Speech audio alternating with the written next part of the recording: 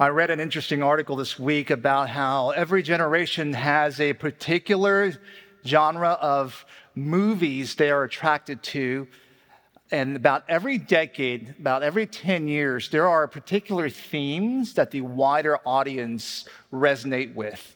For instance, in the 1950s, there was a rise of the Western movies, and movies like The Searchers was a big box office hit. Now, raise your hand if you've seen this movie, The Searchers.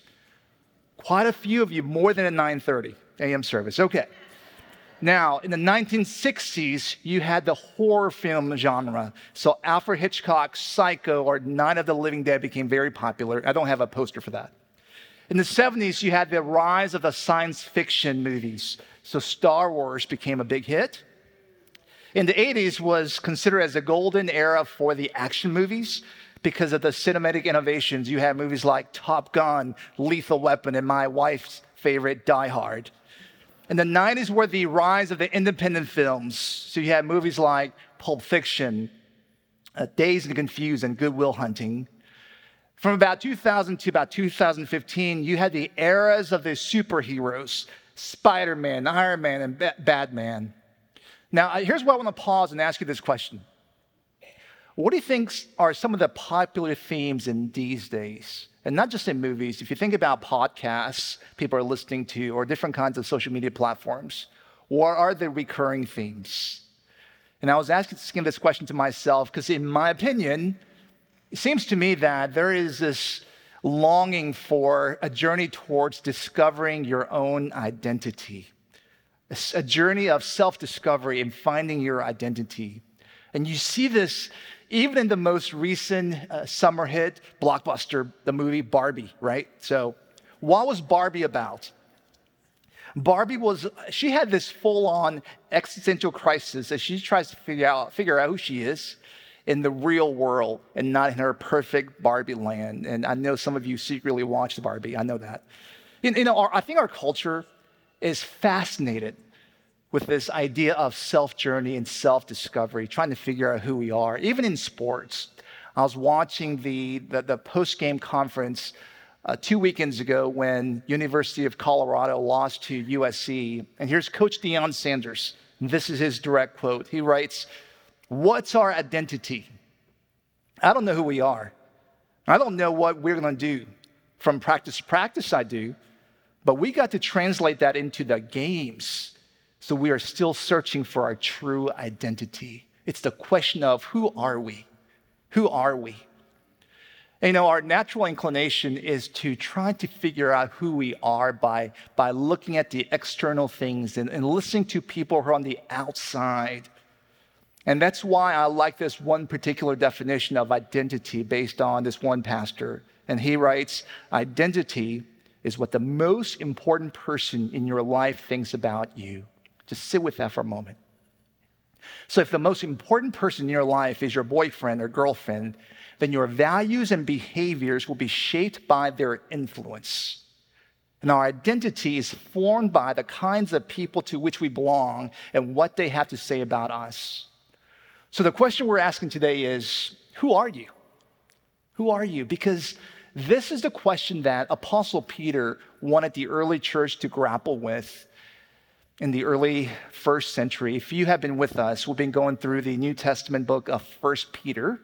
Peter is a disciple of Jesus, and he's writing to these suffering Christians. We call these people the Christians of diaspora, people who are scattered because of their faith in Jesus. They were exiles, and because they're exiles, you could see why Peter would address the theme of identity. And what's really interesting about today's passage is this. As Jennifer was reading, there are only 7 verses, but there are 29 direct references or even direct quotes from the Old Testament. So what Peter is having to say today is nothing new. He's plagiarizing what the Old Testament authors are saying. He's simply repeating what they've said. And there are 2 themes that he's trying to lift up. Those 2 themes are these: cornerstone and royal priesthood. So what I'm going to do today is to unpack these 2, what I would call Jewish identifying icons, symbols that were very important to them, Because what Peter does is that he reimagines and he redefines our identity in Jesus through these two icons. All right, so let's look at verse 4. Peter says in verse 4 that Jesus is a living stone and we are his living stones. And to understand the metaphor of the cornerstone, or what it means for us to be living stones, we need to understand this idea of cornerstone. So let me take you back to the ancient Israel. Pretend that you were living in the streets of Jerusalem and you're walking around on the dirt road. What would you see? You would see this big, beautiful, bold building designed by King David, built by King Solomon. This is a temple of God.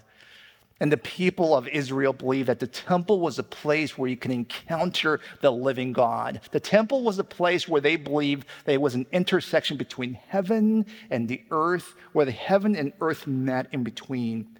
And it was overlapped with the presence of God. And if you're really astute Israelite, some of the scholarly Israelite people, they had this keen sense the temple was designed with something else in mind. And that would have been the Garden of Eden. Remember Garden of Eden in Genesis chapter 1? There's been really good scholarly work on the parallels of the Eden and the temple. And let me give you a few examples. The Garden of Eden was on high mountain, just as the temple was built on mountaintop. In the middle of the garden was a tree of life. Remember that? In the middle of the temple was what's known as the Holy of Holies. In both places, a tree of life, and the Holy of Holies was the eternal God was present. Then you have God walking with Adam and Eve in the coolness of the afternoon in the garden. Just as when people went to experience the presence of God, they came to the temple, and the word Eden in Hebrew means delight. It's where Adam and Eve, they enjoy the presence of God. They delighted in God's presence, just like how God's people would come into the temple, as Emily read, with joyful songs of praising who God is. Now, how did the ancient architects build a temple? So imagine that you were commissioned to build the temple. What will be your very first step? The very first thing that you would need to do is to find the very first stone. And they would spend days and weeks to figure out this very first stone that they would lay. And because it was so critical, it had its own title. It was called a cornerstone. And the craftsmen spent more time trying to figure out and how to put this cornerstone correctly, because they knew that if cornerstone was wrong, the whole building would be ruined. But if the stone was right, it would hold all the other stones together upon the foundation. So Peter, he uses this imagery of cornerstone to say that Jesus is the cornerstone of all cornerstones, and the people of God are the living stones. And we're to build our lives on the foundation of the chief cornerstone. And that's why Peter quotes from verse 6 from prophet Isaiah saying this: "Behold, I am laying in Zion a stone, a cornerstone chosen and precious, and whoever believes in him will not be put to shame." Now, Martin Luther, a 16th century theologian, reformer, commenting on this particular passage, said this. He says that each one of us, we all have our own cornerstones. Whether we know it or not, we all have our cornerstones. He says, your cornerstone is whatever you build your life on. And your cornerstone is what you turn to when your life is crumbling and falling apart. So one way to identify, if you're interested, if you want to know what your cornerstone is, a question that you need to ask yourself is this: what is the very first thought that I have when my life is not going so well? When there are hardships and challenges in life, what is that very first thought? What is that very first thing that you think of when you're in trouble? So for instance, let's say that your business is not going so well. Let's pretend that your business partner is suing you, the cash flow is low, your employees are upset at you, you're running out of money. What is your very first thought? If your very first thought is something like, at least I'll be okay because I got some money stashed away. If that is your very first thought, then most likely money is your cornerstone. Here's another example. Let's say that everyone in your social circle is moving ahead of you. Do you know what I mean? Like your friends are getting promotions. Your friend buys the very first house. That your friends are getting married first or having their first child. And you see this happen. What is your very first thought? Do you say to yourself, okay, I want to bless them in the name of Jesus? Or do you say something like, I'm a pretty good person. I too can do this. I'm going to make this happen. I am a good person. If that is your first thought, then Martin Luther would say that most likely your cornerstone is your personal goodness and your ability to trust in yourself. You know what the greatest problem in life is? It's not the fact that we may lose money at some point. It's going to happen. Each one of us, that'll happen. It's not that other people will get ahead of us, and that's going to happen as well. But the greatest problem in life is that time to time, we love something more than we love Jesus. And we build our lives on other stones. And those other stones can begin to identify or begin to define our identity, which will always lead us to great disappointment. And that's why Peter says that Jesus is the most perfect and precious cornerstone, and we are to align ourselves around the mission of Jesus. And I hope you see how Peter is intertwining this concept of identity. All right, let's go to the second image. The first image is cornerstone. The second image is the priesthood, royal priesthood. I don't know what you think of when you hear the word priest. Maybe a photo like this. Someone who is monk-like, peaceful, stoic, quiet, contemplative. Let me give you an overview of priesthood in the Old Testament, and I'm about to throw out lots of names, so please hang in there with me. So here we go. It all starts back with a guy named Abraham who lived 2,000 years before Jesus, and God appears to Abraham and says, Abraham, Abraham, I'm going to bless you. I'm going to bless your children's children. So their assignment was to bless other people. Then out of Abraham, there's Isaac, and God chooses Isaac. And out of Isaac, God calls Jacob. And Jacob has 12 sons. You may recognize some of these names. Joseph, Benjamin, Reuben, Simon. And those 12 sons become what's known as the 12 tribes of Israel. But there's one more son.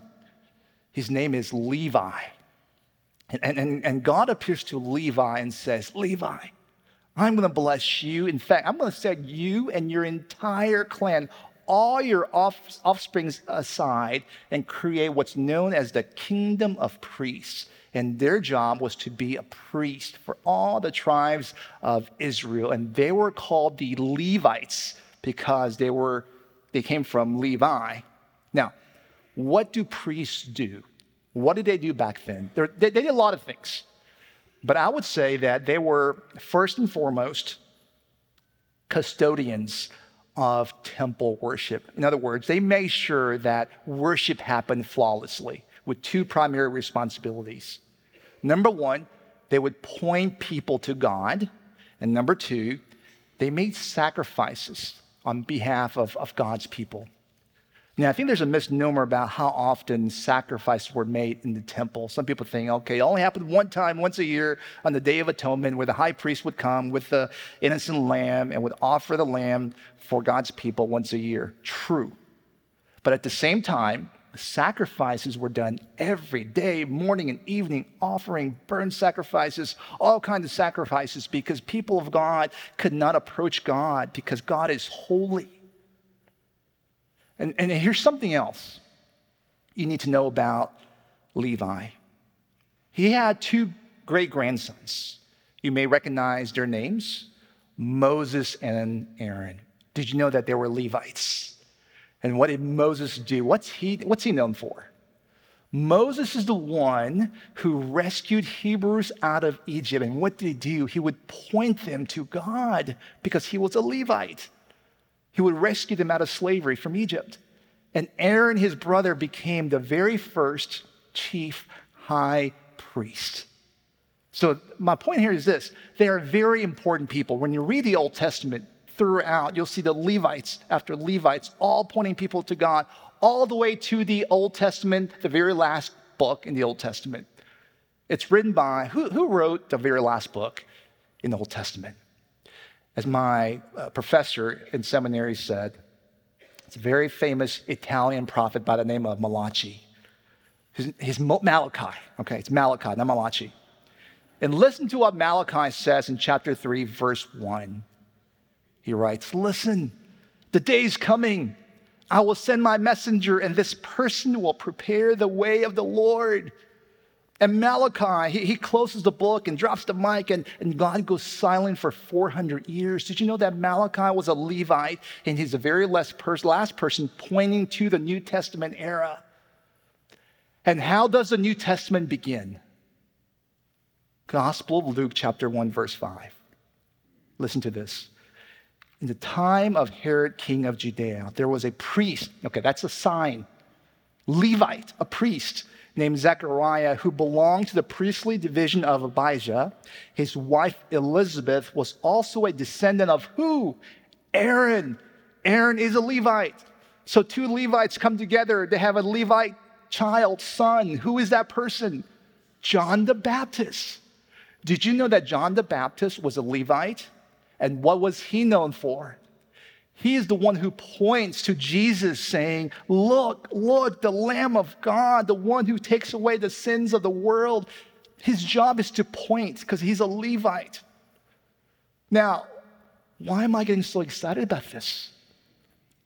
It's because of what Jesus said on the cross. Do you remember the very last words of Jesus on the cross when he said, it is finished?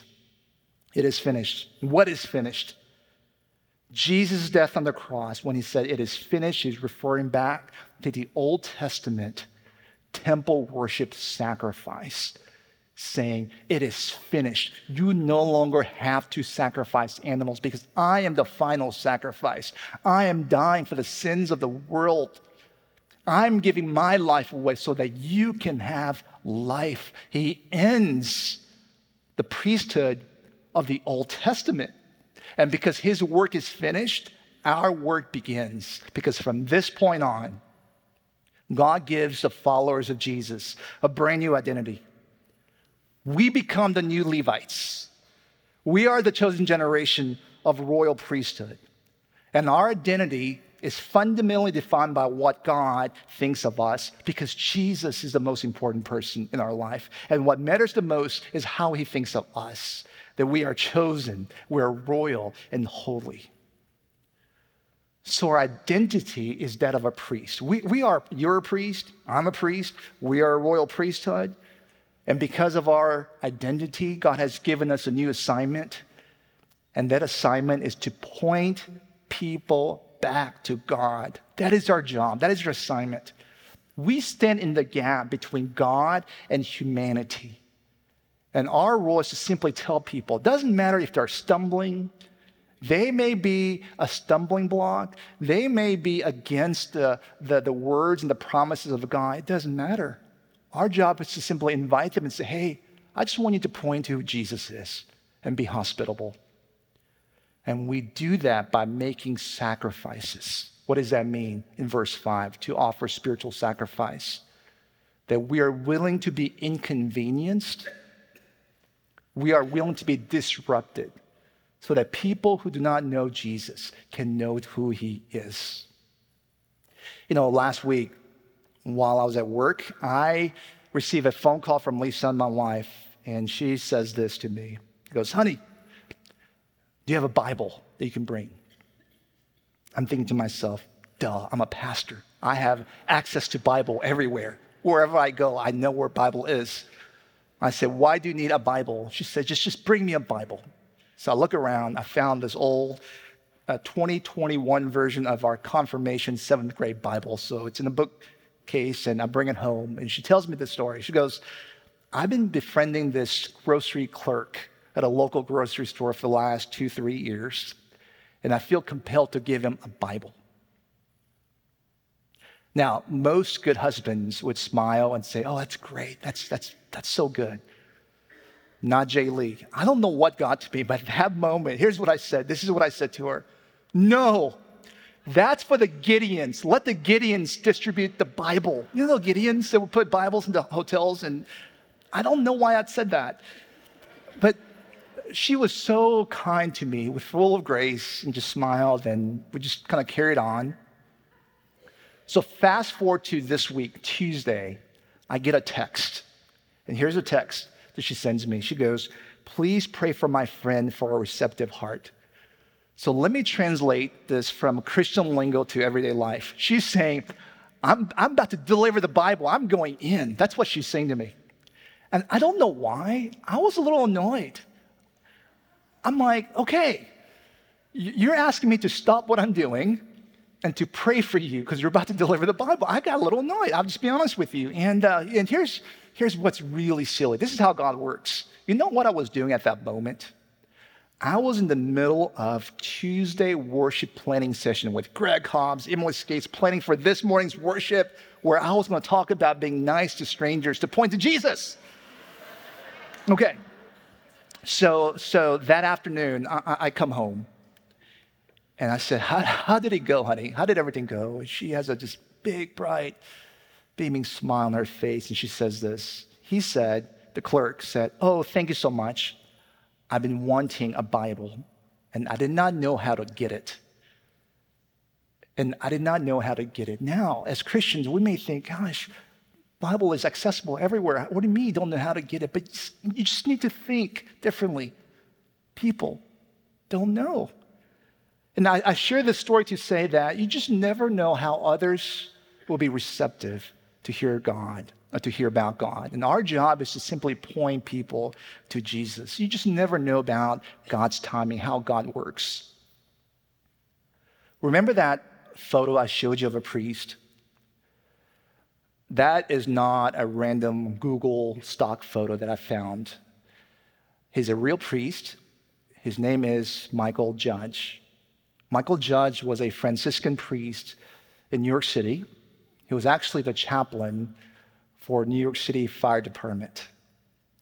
On one Tuesday morning around 9 a.m., he gets a phone call. He gets on the truck because they've been told, the story was that perhaps a small plane hit accidentally into one of the towers of the World Trade Center. Now, some of you are old enough to remember exactly where you were on that day. When the news broke, priest Michael Judge hops off the truck. He goes into the lobby of the tower, and there was incredible pandemonium, panic taking place. People were rushing out, but the first responders and firemen and firewomen, they were going up the stairs into the danger. And you know what Michael Judge did? He would just quietly pace back and forth in the lobby, praying and interceding for the first responders, just praying over them, just interceding on their behalf. And around 10:30 a.m., you know the rest of the story. The tower crumbled, and the weight of the debris crushed him. And priest Michael Judge was the first recorded identifiable victim of 9/11. He is victim number 1 on the list. You see, as Christians, we have a priest, and his name is Jesus. And he is interceding for us right now. I don't know what kinds of challenges and burdens and hardships that you're bringing in. I don't know what the kinds of weight that you're carrying right now, but I want you to know that our God is praying for us right now, interceding for us on our behalf. He knows us, and this Jesus is also inviting us to pick up the mission where he left off.